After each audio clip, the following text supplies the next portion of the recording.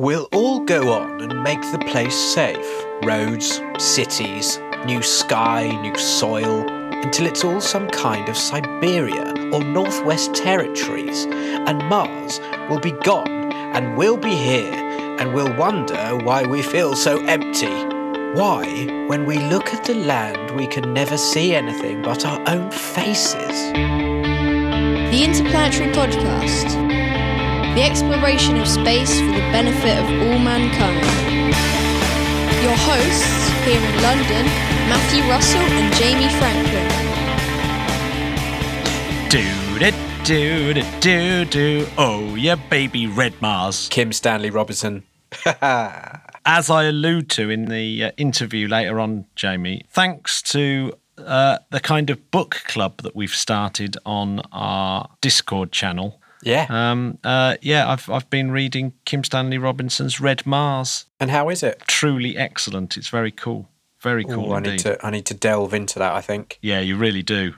You really do. So how are you, Matt? How was your week?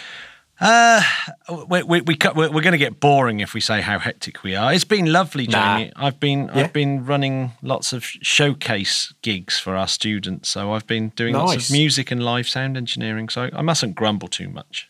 Oh, I like that. And have you been watching The Planets like me? Did you watch it yesterday? I watched the first one, but I haven't seen the second one yet. No, second one's so good. Is it as good as the podcast though? Oh no. No, good. Cox wishes. I think I am going to work up a Brian Cox impression, though. Yeah, it's got to be done. I really like Bob Mortimer's one. Let's say I'll give you till podcast 140 to perfect it. Okay. 140 it is. There we go. Maybe we can do a Brian Cox quote at the beginning. Oh, yes. That would be ace. Okay, so, Matt, on this day... Yeah? What do you think went on? Was it a Dutch astronomer being born? And I'm going to ask you to pronounce this one. I think it's pronounced Joan Voigt. Joan Voigt. What about the middle names? Well, George Erastus Gushbertus.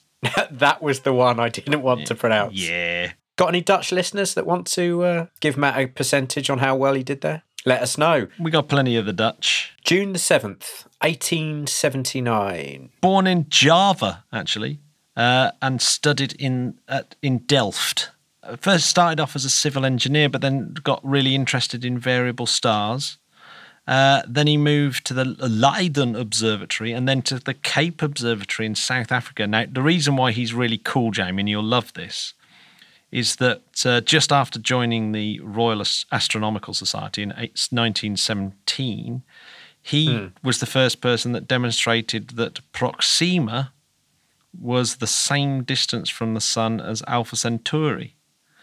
So yes. So and at the time it was the faintest star there was at the time. So a bit of a sort of landmark event, really, sort of putting it in that same system of stars.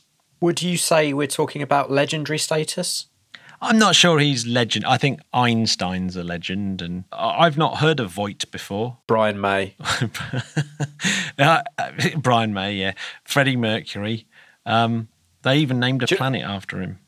Did they name a planet after John Deacon? Because if they didn't, they should. The Deacon asteroid. I had trouble there. I love it. Well, this poor dude, right? He went to Java in 1919 and built an enormous double refracting telescope, 60 centimetre. Yeah. All of that was looking at double stars, parallax photometry and stuff like that. But then the Japanese invaded and he was imprisoned, got really, really ill, and then had to move to Australia to convalesce. But he eventually returned to The Hague and died in the Netherlands in 1963. He was quite old, though, 1963. Well, actually, yeah, I suppose not. Actually, in his 80s. Not bad. He lived a life. I'm tipping my cap. Tip the cap to Voigt. We haven't done any space news recently, and we've got an interview, which we haven't done for a while, although the interview, disappointingly, contains yet another David, this time absolutely not by design. But yes, we've got another David for you. We know how you love him. It's a theme of ours. So I think you're going to enjoy this one. It was really fun, wasn't it? It really is brilliant. I absolutely super enjoyed this interview. Yeah, we are so jealous not to be where they all are, and we need to tell you about it. So anyway, that's coming up. But first, should we talk about Starlink? Yeah, let's talk about Starlink. We've alluded it to a couple of times on the show. We have alluded to it. We've mentioned it a few times. But our old mate Musk is, as you may or may not know, wanting to pump thousands of small satellites into low Earth orbit to give the world free internet. Now, is it going to be free? Before I say that and get it wrong. No, it's definitely not going to be free. It's definitely going to be... Because this constellation's going to cost billions upon billions, so someone's got to pay for it. Someone's got to set up a direct debit. They might give it free to areas where they can't get internet, maybe, but then everyone else has to pay for it. So it's like they've got to find some pretty big commercial buyers. I might tweet Musk, see if I get a reply. Yeah. But astronomers are very concerned, Matt, because they want to know if it's going to mess with their night sky viewing. And so here's what Elon had to say when someone was very concerned. He said, there are already 4,900 satellites into orbit, which people notice 0% of the time. Starlink won't be seen by anyone unless looking very carefully, and will have 0% impact on advancements in astronomy. We need to move telescopes into orbit anyway. Atmospheric attenuation is terrible. I'm going to absolutely stop Musk there, because not only did he say that, but he also tweeted some ridiculous thing. As I said last week, he tweeted that the reason why the ISS was so bright is because they have the lights on, which is totally ridiculous. It's because it's reflecting. It's because it's so large, it's reflecting the sunlight back down on us. Now, he's saying there's 4,900 satellites on orbit, which is about right. A lot of them, of course, are in geostationary orbit, so don't move. So they're just and they're so far out. Actually, they're not that bright, even when you could see them. But people notice 0% of the time. Well, I notice satellites far more often than 0% of the time, and even without a telescope. And they are, and if you become an astrophotographer, then you realise just how many of your frames are ruined by satellites. But 4,900 satellites, but he's talking about putting 12,000 satellites. Then there's lots of competitors like OneWeb and Amazon and all these people who want to do the same thing. We could end up with 10 times the satellites we have now in less than a decade. I actually genuinely think this could be a real problem. Absolutely could. And I'll tell you what, Matt, we had a really good account, Cosmic Penguin. Shout out to Cosmic Penguin. Check them out on Twitter. And he said to Musk, please see if there are any ways to reduce reflected light downwards from the later branches of Starlink satellites, as they seem to be more shiny, higher albedo than others. Maybe some coatings / extra mirrors would help. Thanks.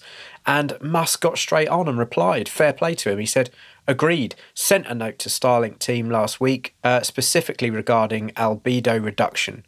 We'll get better sense of value of this when satellites have raised orbits and arrays are tracking to sun.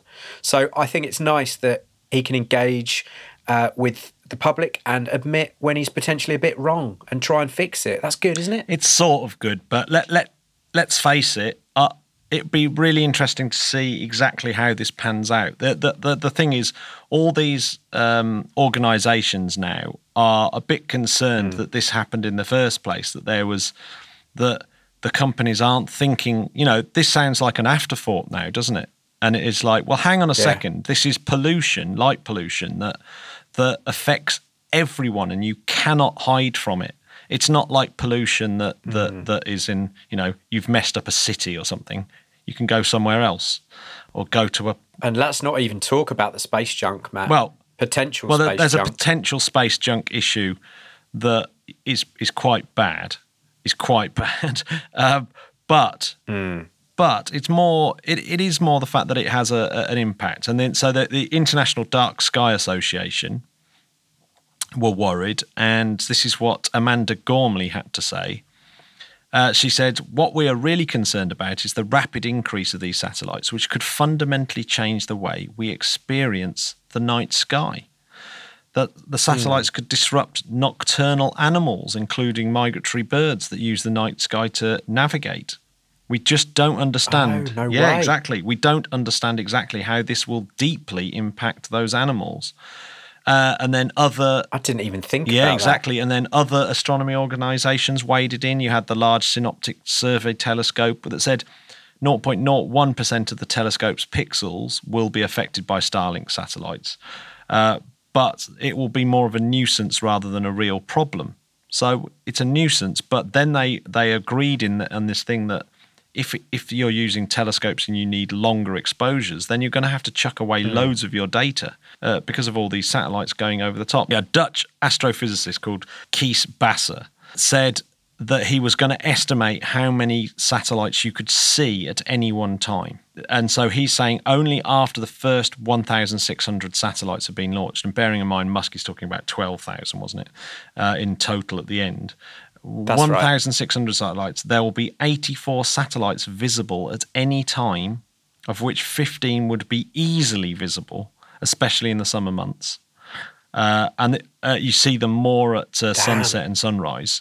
And when all 12,000 are up, that will mean that there'll be 70 and 100 satellites visible from any point of the sky for much of the night. So, God, that is nuts. yeah, I mean, and here's another thing that I'd not thought about is there's the added radio interference from the satellites that actually could interfere with radio telescopes as well. You're sort of setting up a radio curtain around the world as well as a light curtain around the world. So it seems like they haven't been giving it as much thought as they should. No. And if you're not persuaded by this argument, Jamie, here is Angel R. Lopez Sanchez, a Spanish-Australian astrophysicist, who in his blog, and I'm going to read it out in full because I think this is just about as good as way as you could say it. He says, in 20 years or so, the children of our world might see the sky as an orange glow where hundreds of bright spots are continuously moving, losing forever the real beauty of the night sky, and they will not be able to escape from this pollution. It does not matter where you are on Earth, far or near cities, or if you're lost in a desert in the middle of the ocean or an astronomical observatory. There could be dozens or hundreds of satellites moving through the sky almost at any moment. Goodbye to the romanticism of astronomy and identifying the constellations in the sky. Goodbye to a society and young people marvelling at the beauty of a dark sky full of stars. They might get the best internet connection, but they will be losing what once it made us dream with the stars. Wow. Absolutely couldn't have said it better. Let that be a warning to you all. Yeah, that's crazy, isn't it? Really. Are you listening, Musk? Talking of radio telescopes, etc., Jamie. Oh, yeah. I've been thinking about, we had... What have I told you, Matt, about thinking? No, I've got to stop it. It's going to get you in trouble again.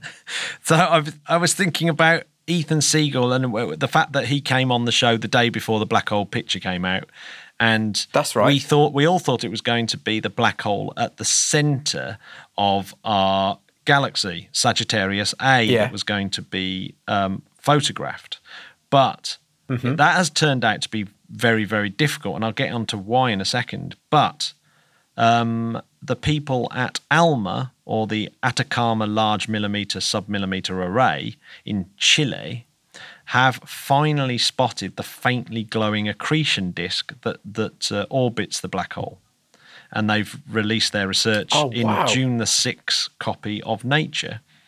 And the head of this research, Elena Muchikova, from the Institute of Advanced Study in Princeton, New Jersey, she says she was very surprised that we actually saw it. So the supermassive black hole at the centre of the solar system, 4 million solar masses. And because it's an underfed black hole, i.e. there's not much material around it for it to actually feed on, it just doesn't have enough food to glow as brightly as, say, the one that we actually did photograph in M87. Right. Is one of the reasons why the Event Horizon Telescope didn't actually capture a photo of the Sagittarius A. before, scientists have been concentrating on really hot gases at 10 million degrees Kelvin that emit very, very high energy X-rays. They were looking at it and it never actually formed a neat orbiting disk. So this is gas that's coming in from different directions that's getting superheated up by the tidal forces, etc. But it isn't part of the accretion disk. So Merchikova and her colleagues, they focused on cooler gas at 10,000 degrees Kelvin. They managed to photograph the accretion disk, and what's amazing about it is that one half of it's blue and one half of it's red in these photos, because one half's red shifted and one half's blue shifted. It's red shifted as it spins away from Earth, and blue shifted as it spins towards Earth. And so they've actually got a spinning accretion disk, photo of this spinning accretion disk. Can we put that up on Instagram, please, before the day's out? Yeah, no, absolutely. Well done to them. Well, congratulations. I think that's absolutely epic.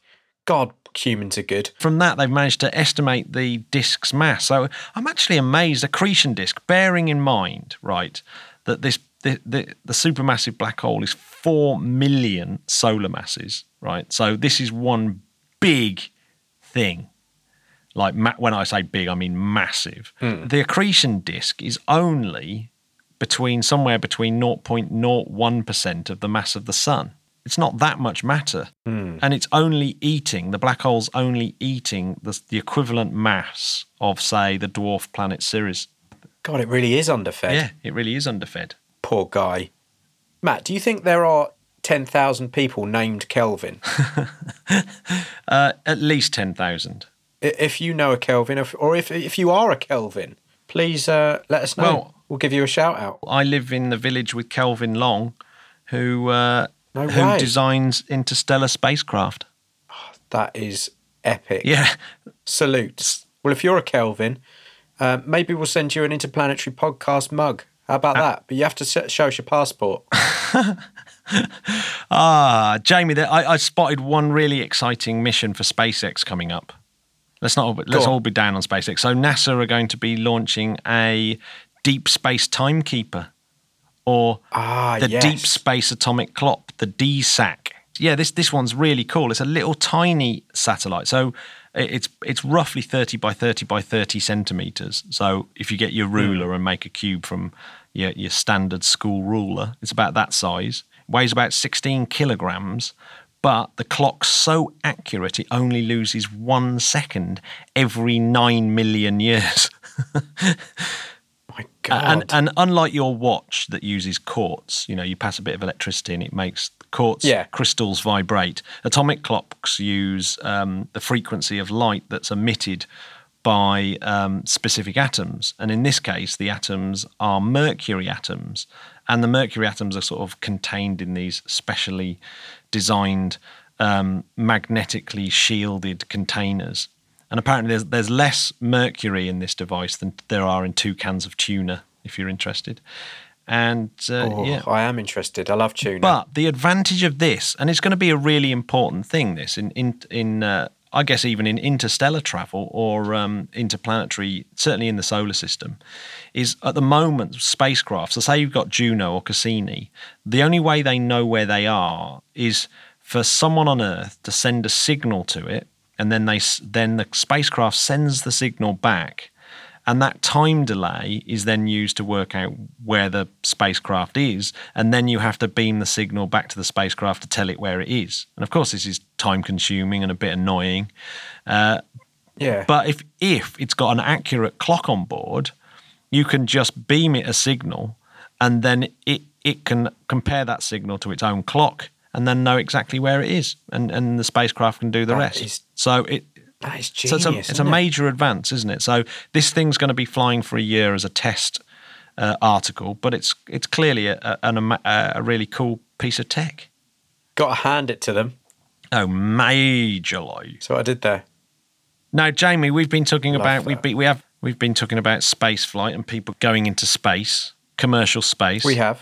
Well, there's one company that we don't really talk. We have mentioned them a few times, and that's Worldview. We certainly mentioned them when they did their taking a KFC into space. I remember. Yes, that's right. yeah, who could forget that? So they have a thing called a Stratolite, which isn't the human version of their endeavours. So Stratolite has just finished a 16-day mission, and it's this huge balloon that sails the stratosphere, but using this strange effect of being able to, like a ship steering in the wind, it can steer in the stratospheric wind and stay in one place. It's a special type of, station keeping, which makes it loads better than satellites because it's nearer. So for Earth observation and looking at farming and remote sensing and weather and all those kind of things, it could be a major player and not have to go into space. You don't have to worry about space junk, and you can reuse it quite easily and use it for different types of experiments, etc., etc. So, yeah. Wow, that's got potential, isn't it? Yes, and I didn't realise how cool the founders of Worldview are. So they're two veterans of Biosphere 2, which is that 2-year Mars analogue, Jane Poynter and Tabor McCallum. Also, the genius that is Dr. Alan Stern of the New Horizons Pluto mission, and Scott Kelly's astronaut brother, Mark Kelly. When I say brother, twin brother, Mark Kelly. So, dream team. So, they are the people behind it. And, of course, they have this Voyager human spaceflight experience that goes up. So they fly about 30 kilometers up, which is pretty high, but it's not really space, but it's high enough so that you can have this very, very long flight, a sort of 5-hour flight, and see the curvature of the Earth and the blackness of space. So it's in the stratosphere, so you can see the thin blue line beneath you. And you can have a bar on there, and you can communicate. You can phone your mates down on the Earth, and it sounds pretty cool, doesn't it? You mean, are you saying I could have a beer about 30 kilometres up? In the comfort of a nice balloon, and it'll only cost you. I'm not great with heights. It'll only cost you $75,000 in dollars. Is that it? $75,000. It's not bad, is it? Shout out to our patrons. You can still join. Before we just go onto our brilliant interview, Jamie, we should just quickly note that China have just launched a rocket from a ship in the Yellow Sea, the sea between China and Korea, I believe. Yeah, Go China. Yeah, Long March 11, multiple satellites into orbit, a solid propellant rocket from the sea. Well, good work, China. We love that. Well, we were talking, weren't we, about how China has to spray all its citizens with rocket parts because it sort of That's right. It launches and it's like, oh yeah, a bit of the rocket casing hit this town, so what? But yeah, actually doing it in sea allows them to get to latitudes and inclinations that they can't get to otherwise. So that's a bit of a big one. And shout out to ESA, the ESA Space Transportation, who are doing a hashtag Rocket Week this week. Yes, we absolutely need to big this up. Here we go. Yeah, so get on social media and follow hashtag Rocket Week because they are giving out tons and tons of information about all the rockets on the ESA logbook. So Ariane 5, Ariane 6. If you're not following hashtag Rocket Week, what are you doing? What are you doing? So check it all out. You know what I mean? Check it all out, and it's a good time to go back to our. What are you, square? I think they are a bit square. It's a good time to go out and check out our interview with Giorgio Tomino on podcast 58, and all the people that I met at CSG on podcast 90, our special about the European spaceport, and that's people like Stefano Bianchi, the Vega program manager. So, yes. I'd like to also big up our mate Julio as well, just saying. Yeah. Julio Aprea, patron and god. Genius. He is a god. I tell you what, I might start praying to him to see if stuff changes in my life. I do have a little shrine to Julio in my Do you? Little tiny Julio, hard-working Julio, I call him. There we go. Okay, so, Mac, before we start the interview... can you tell us who the interview is with? Caitlin McShay and David Krakauer. And they are from the Santa Fe Institute. They have a very cool named festival called the Interplanetary... What's it called? The Interplanetary what? The Interplanetary Festival, isn't it? Yeah, it is the Interplanetary Festival. There we go. Well, they definitely owe us some royalties, but we'll let that go. Yeah, they even have a .org in there, interplanetaryfestival.org. We're so on fleek. Here is that said interview. Here we go. Enjoy. The Interplanetary Podcast, putting the ace back into space. So we are joined by David Krakauer and Caitlin McShay of the Santa Fe Institute. Hello and welcome to the podcast. Can you tell us a little bit about the Santa Fe Institute? Yeah. So the Santa Fe Institute is a research institute in the mountains in New Mexico. We're just over 7,500 feet elevation. And we were founded by a group of Nobel laureates in the 1980s to essentially apply rigorous mathematical and computational techniques to the complex world. And the complex world is essentially the adaptive world. So not the abiotic physical universe, not engineered devices, although that increasingly is looking more biological, but to networks of adaptive agents. And so that could be neurons in your brain, that could be ants, that could be humans in an economy. And so in other words, the world that we live in, which has hitherto escaped or eluded rigorous mathematical treatment, with a view to creating theories of the generality that we've become accustomed to in mathematical physics. Wow. Yeah. That's a hell of an intro. I love that. So this festival that you guys have got coming up, firstly, we want to know all about it. We want to know how people can get involved. If there's anyone in the area that doesn't know about it, what can they expect? We know that you've got some great people coming down to speak, as well as some live music. Is that right? That's right. So the festival is very good, sneaking up. It's June 14th, 15th, and 16th in Santa Fe. So any of you listeners who happen to be in the desert, stay tuned. It is in the Santa Fe Rail Yard Park, and what it does is take this perspective on systems and present it to a broad audience by asking the question what it might take to become an interplanetary society, and kind of looking at the systems at the planetary scale, all the way at the top in transactions and economies, all the way at the bottom in like metabolic transactions within individual cells and everything in between. But that's kind of a little scary, I think. And so we ask, well, okay, what would it take to make a garden? What would it take to make an autonomous ecosystem on Mars? What would it take to safely deliver a human being to a planet we've yet to discover that might be viable? And if that gets too scary, don't worry, because it's followed by a live concert and some immersive technology and some really relevant and classic sci-fi films that prove to be all too poignant. I was going to say, we'll have to ask Matt Damon what his thoughts are. Well, he's only good at growing potatoes, is that right? We've not asked Matt Damon what his thoughts are. He was not invited. That's fantastic. So this isn't the first time that the festival has run. So what was it like in previous years? Right, so this is year 2. And so we plan the festivals out by code name into the future. And Interplanetary 1, code name Genesis, ran last year. And it was the first year that we did it, and we have about 5,000 people a day. It was great. And as you'll hear from Caitlin, just intermixing panels that were made up of scientists, policymakers, kind of mavericks of various kinds, with music, with film, with a view, the bigger picture here, right, is what does it take to live on and sustain a planet? What is the science of whole planets? That's what the festival's about, right? And that should extend to the cultures that support these activities and the ways in which humans find meaning in their lives. So that was Festival 1, Genesis. So it had this sort of feeling of birth.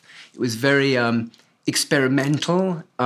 This year, Interplanetary 2, codename Stardust, is much more utopian and a little playful. And I'll let Caitlin explain that. But next year, just as a kind of little preview, things are going to get a little darker. And Interplanetary 3 is codename Voyager.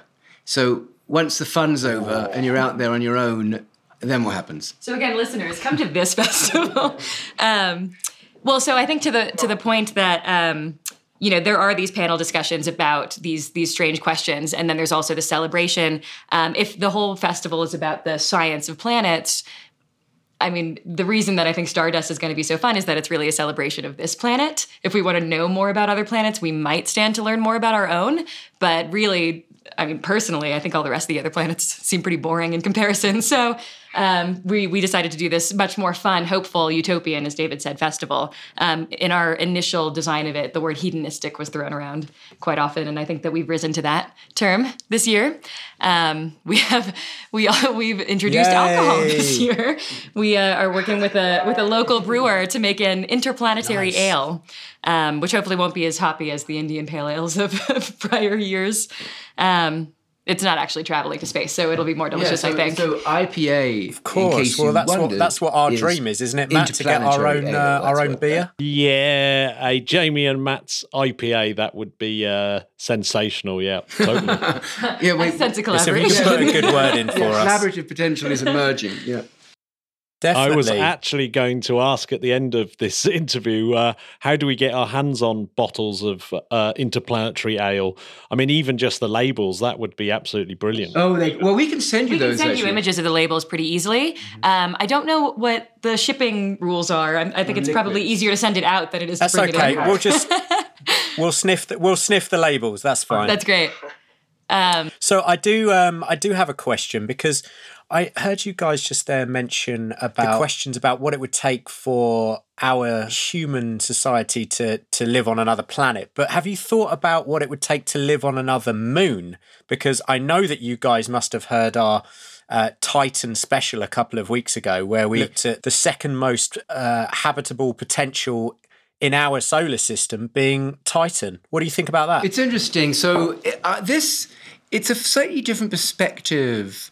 It's funny that you mentioned this. I remember last year at the festival we had one of our sort of resident writers is Neil Stevenson, who's quite a well-known science fiction writer.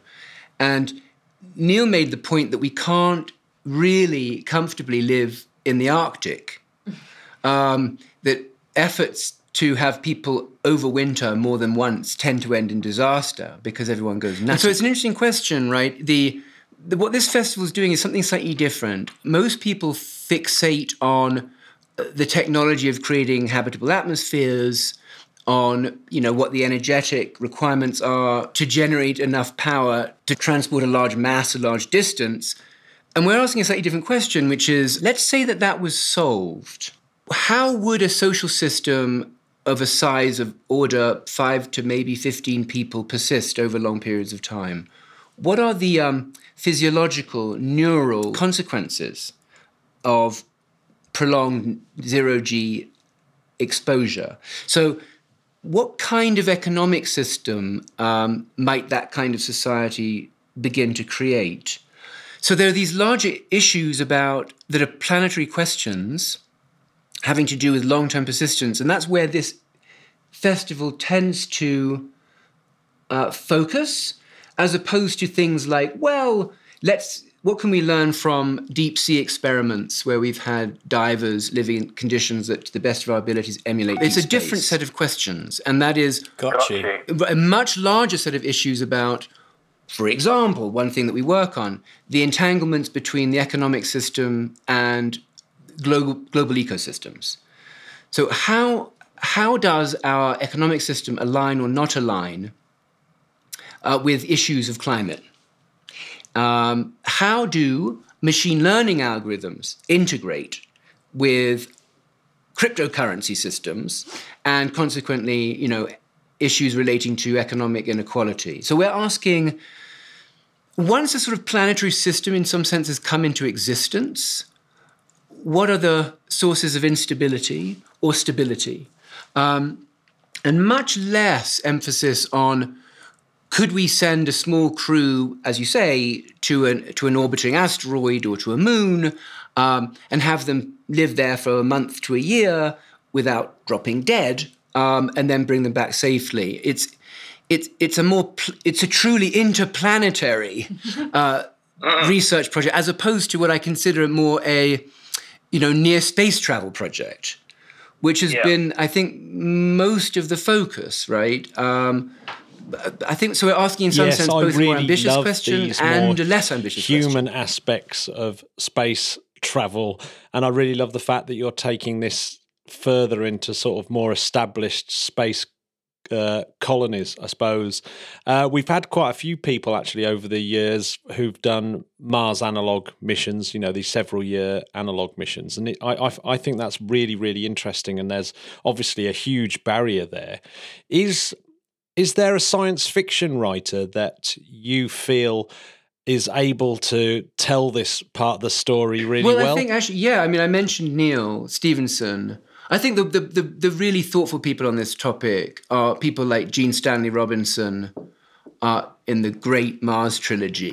Well, that's one of the reasons why I asked, because I'm actually listening to that book right now on Audible, and it really is a fantastic book, isn't it? That trilogy probably comes closest in spirit to the Interplanetary Festival than any other science fiction work I can think of. Because what Gene is asking is precisely these big questions, right? What are the characteristic of the charismatic founding population? How do they influence the subsequent evolution of democracy? What kinds of genetic engineering are required to create a stable population of quasi-humans? I mean, that is where we go, right? What are the implications of CRISPR-aided genetic engineering? What about alternative forms of life? We have a very significant research project on the origins of life, both carbon-based and digital. At SFI, we basically created the field of artificial life in the 1980s. And that raised all sorts of questions about biosignatures, which are a very weird concept in themselves if you think about it, because we shouldn't really be looking for biosignatures but tech signatures, because we probably won't survive, but our technology will. So what is life ultimately? And so we do a lot of work on the mathematics of life that transcends the particular physical materials out of which the life we know is built. And so, and we can get into that if you like, but one of our faculty, Seth Lloyd, who spends time between here and MIT, has made a very strong argument that the universe itself could be viewed as sentient in the sense that the universe is a giant quantum computer, which is what he works on. So there are these interesting philosophical questions that when you start thinking about planets, whole planets, you sort of a little bit overcome some of the more immediate questions about rocket payload. That is a very good call. And actually, it made me smile because I was reading your site again, and the very last link was a link to an article written by Eric Mack titled, "Hey, Elon Musk, yes, what about exactly, toilet right. paper on Mars?" I think our listeners will. Well, right. I mean, it's will funny. enjoy I mean, that it's, one. it's exactly right. I mean, all the things that, and again, you mentioned Gene Stanley Robinson. What he does is address. I mean, in his most recent book, actually, whose title I forgot, the basic premise is huge investment in sending a crew to a what appears to be, by spectral signature, habitable exoplanet, only to realize that it's occupied by the most evil, virulent microbes, that there would be no chance in surviving, and coming all the way back with their tails between their legs to try and make the Earth work. And I think, but that's actually the thought experiment we're interested in. What is you can't really think about planets in isolation. And imagine doing biology and you only had one species. I mean, it wouldn't be biology, right? And so our view is to understand planets, you have to have a comparative perspective. And so we know, right, that Mars, I guess the premise is that Mars several billion years ago was covered in an ocean. What happened? We know that our own planet has undergone at least 19 very significant mass extinctions, one of which enabled us to evolve. Right. And so there are these bigger questions that we'd like to understand and extend these concepts to other planets. I mean, did Mars experience mass extinction? What would that mean? So for the festival itself, how on do. earth do you get over these mind-blowing concepts? Because these types of concepts are like slippery fish, aren't they? And I wonder, I'm really interested in how you get this across, how this translates at a festival level. Well, I think the way to kind of code or theme the types of conversations that we have, we refer to them as rigorously speculative.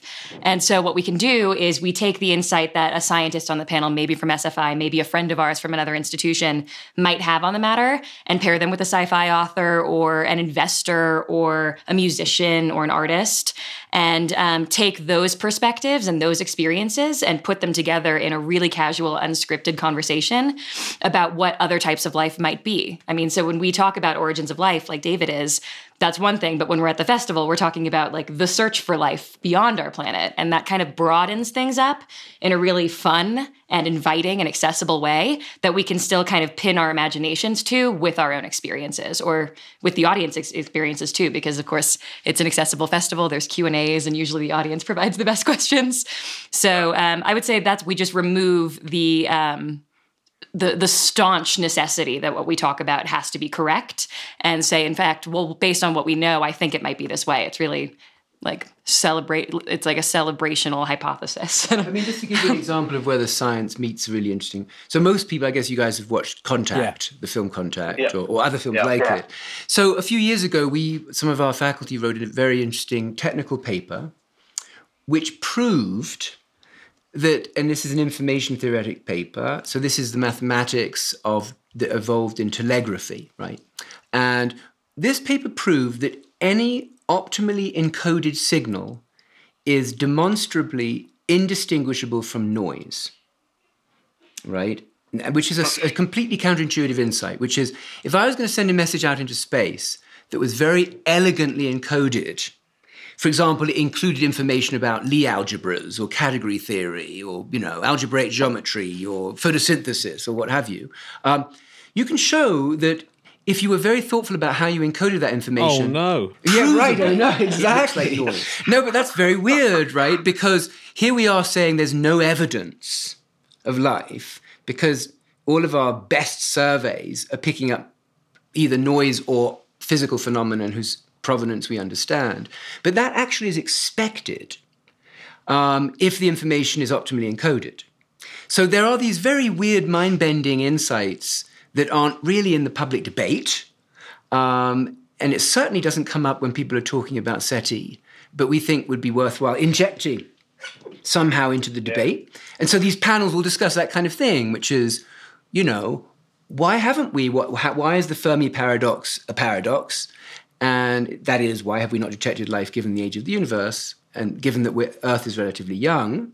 But that might be one answer. And so those kinds of issues that I think are kind of engaging and surprising are things that we want to get across through drama, right, through science. Super engaging. And actually, it's good timing in the UK at the moment, because I don't know if any of you are watching The Planets by Brian Cox on BBC, but it's yesterday was all about Mars. And I don't want to get too Mars heavy, but just to see visually with CGI, the fact that Mars used to be like Earth was. It had hydrothermal vents, it had volcanoes, it had oceans and 4 kilometer high waterfalls.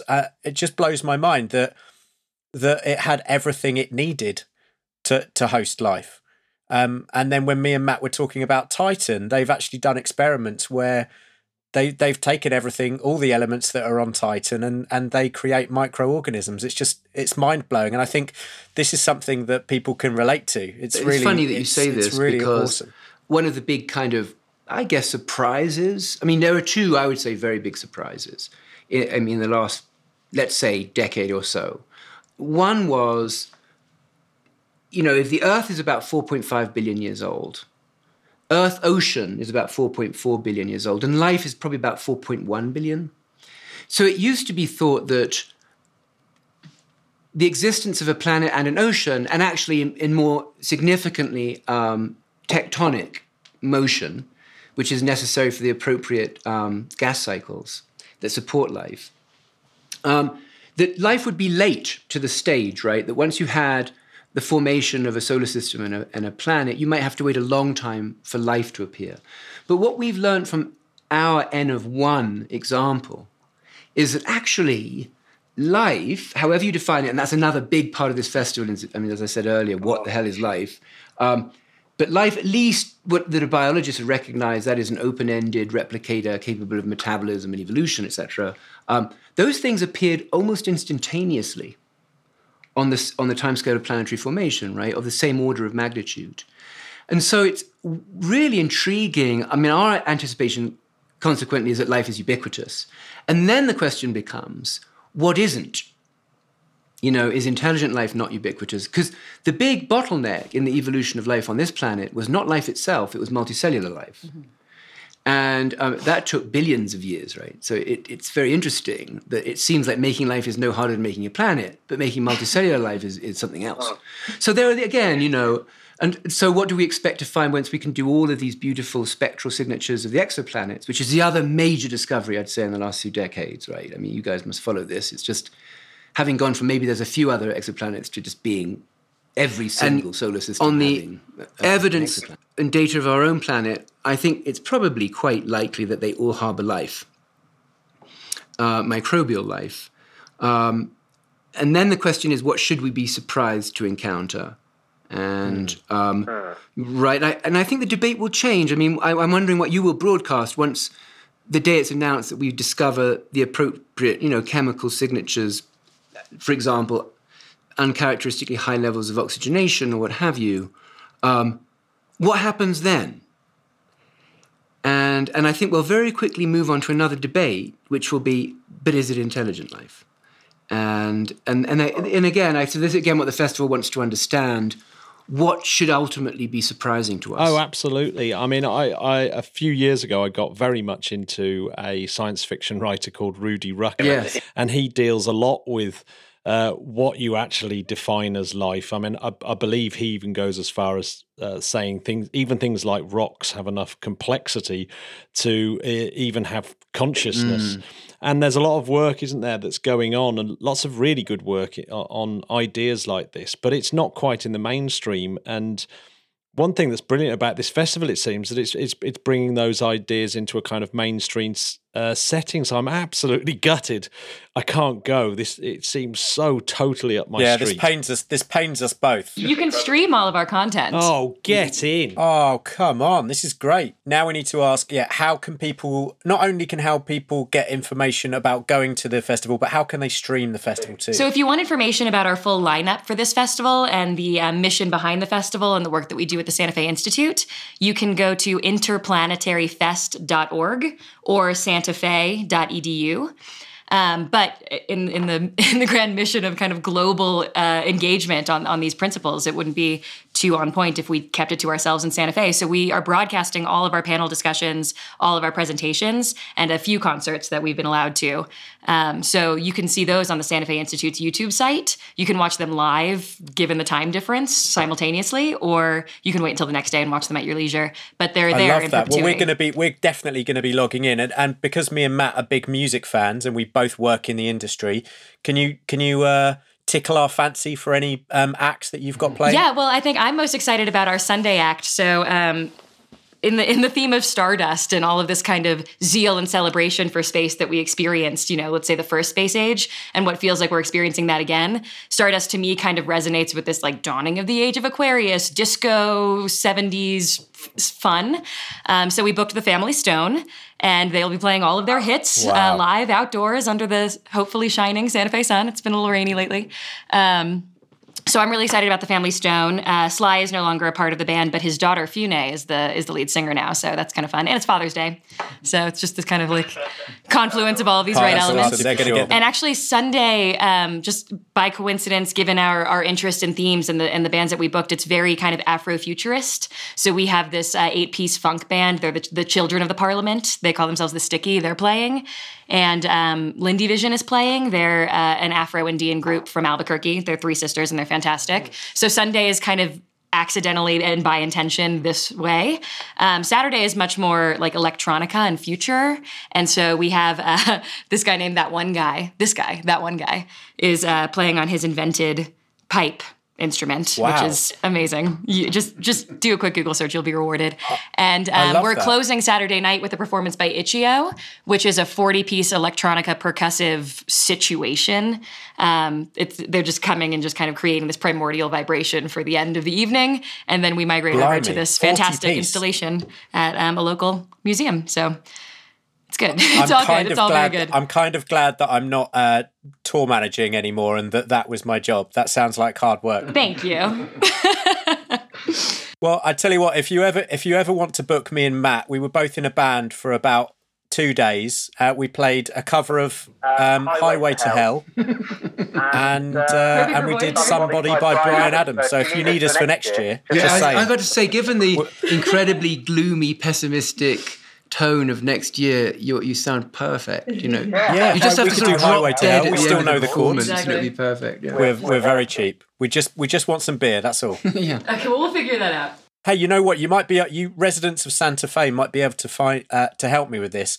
I actually was in Santa Fe about 4 years ago on a road. I was on my little road trip across America, and I absolutely love Santa Fe. And I had a few beers and some amazing Mexican food, of course. And then I met a guy on the street who sold me a pair of handcuffs that he told me once belonged to Billy the Kid. Do you think they're real? No. They're not, so That's hard to hear. I know. I hate to break this to you, man. But Billy the Kid is one of those things. It's sort of like someone selling you a little bit of a alien's toenail in Roswell. It's one of those things that there's a little bit too much of it about. And so I think it's a fair bet that Billy the Kid, although it's true he was incarcerated here and there's a lot of legend and history about Billy the Kid here. Yeah, he told me that they were the very same pair of peerless handcuffs that he was arrested. But he did have a big bag with him, and it did seem to rattle. So I'm guessing he had more than one. Did they cost less than $1 million? I think I paid $50. What? You could have given me that $50, Jamie. I'm okay. I'm still okay with it. I think it was a great day out. I enjoyed myself, and good luck to him. Yeah. David, before we go, I've noticed that your accent seems very familiar. Oh, yeah. Standard New Mexico accent. Yeah, this is what happens when you're abducted very young and raised in Buckingham Palace. No, it was I'm a bit weird, actually. I was born in Hawaii. I was raised in Portugal and then England. So I went to university in England and stayed there and for a long time, and then came to the United States where my dad was from. So I'm a little bit of a hybrid. And I do everything in my power to kind of keep the vestiges of a civilized accent in a very uncivilized country. Well, you're beating both Follow of our us. podcast. It's really weird. We seem to have Davids on quite a lot, and they all have English accents, even when I'm not expecting them to have an English accent. So yeah, it's very odd. I've just got no idea what's going on. This is something you're doing. Yeah, this. I've no idea what the hell's going on. I'd like to finish with just one final question, and we're associated with the British Interplanetary Society here in London, and Arthur C. Clarke is famous for saying that we'll go to the stars, but not like this. In other words, we won't go to the stars as these fleshy, biological things. We'll have to do something else to go out that far.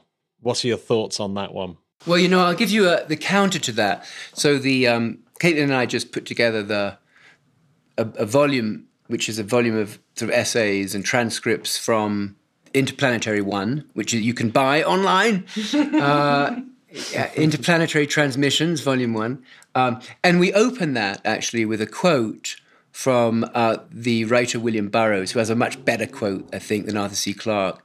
And he wrote The Naked Lunch, if you've ever read that or watched the movie, right? But what he said was, human beings are an artifact designed for space travel, which I thought was great.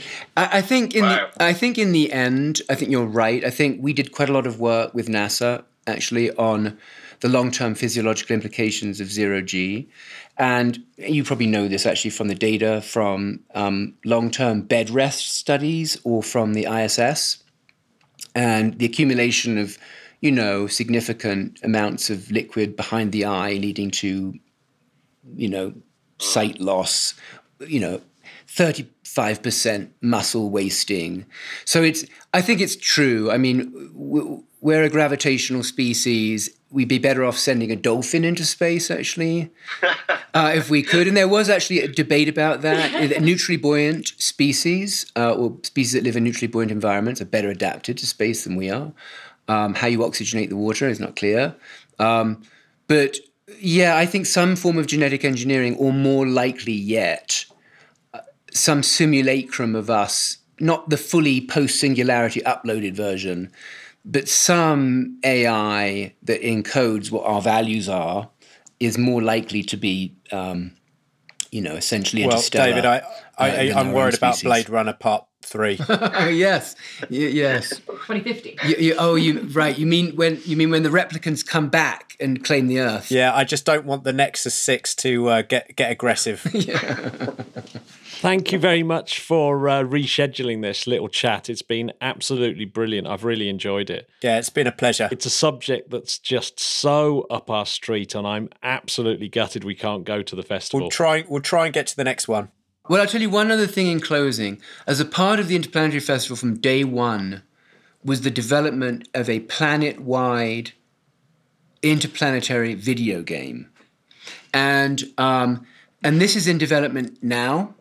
And it's essentially a card game, think Magic the Gathering if you like, but where you acquire a deck by actually acquiring real knowledge about complexity science. But then what that deck does is when you feed that deck into software, your avatar is a planet. So everyone has a planetary avatar according to their interests and knowledge base. And so people who don't come to the festival will be, in some sense, virtually involved in the Interplanetary Festival by virtue of the game once that's finished. Date to be announced. I hope I'm Neptune. Yeah.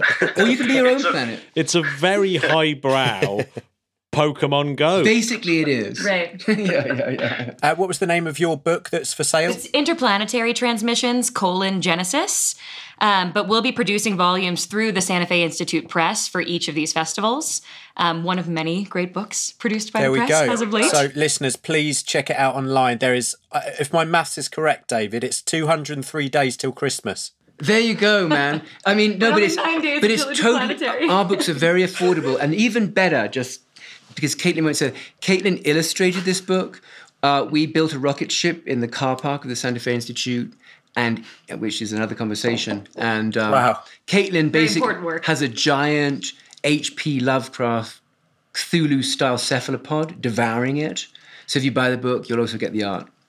To be clear, I don't think he's devouring it. That's up for your interpretation. He could be admiring it. You can tell that I'm interested in Stardust and David is interested in Voyager. There we go. All the boxes ticked. Well, guys, we want to thank you again. It's been a pleasure. We should definitely speak again after the event. We want to find out how it went.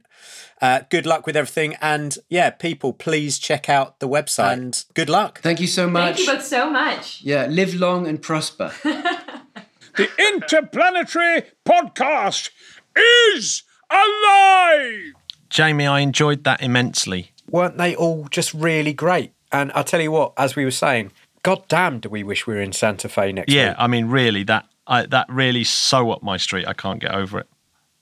If you live anywhere near, or even if you don't, and you can get to Santa Fe, please go and check out their website, see how you can get involved. It looks like loads of fun. And they've got their own beer. So cool. So, Jamie. Yes. What can people do to get involved with the Interplanetary podcast? It's quite simple. Take yourself to www.interplanetary.org.uk. You'll find our social media. You will find our blog. But more importantly, Matt, you will find how you can help the podcast. Do you want to explain how you do that? Oh, okay. I'll explain. You can go to patreon.com/interplanetary. And what are the benefits? Well, the benefits are knowing in your heart that you're helping two hapless space geeks with their little podcast. There's some other benefits like T-shirts and mugs and Do you things. get any extra content? You get a little bit of extra content, yeah. Every now and then we chuck in a bit of extra interviews that we've done and things like that. And also, what about Discord? yeah, you definitely get to join the Discord and join the conversation. Really, the best thing is to join just to be part of our community. We'd The love you to be part of our community. community. And thank you, and a shout out to our existing patrons. We literally couldn't do this without you. Absolutely. So, Jamie, what are you doing now? I bought some lollipops from Waitrose, and one of them is pina colada flavoured, so I'm going to go and have one. Excellent. I am going to go to Wetherspoons and have my supper before going back to my £15 a night Airbnb. I'm living the dream. Blimey, that is a bargain. Oh man, it's such a bargain. It's so. What can you get for 15 quid a night these days, eh? It's basically a sofa in someone's house, but it turns out that it's actually really good. I was dreading it, but it's perfect. It's absolutely perfect. Wait, do they know how much you snore yet? They are, because I've slept about half a metre from you, and it was terrifying. I never snore. It can only be because I didn't have my pillow. It felt like... Shut it. It felt like the plates of the earth were moving. You know? Jamie, I'm so desperate for food now. I'm going to say goodbye to the Spodcats. Let's say goodbye. Have a good weekend. Lovely Spodcats. See you. Bye-bye. Bye.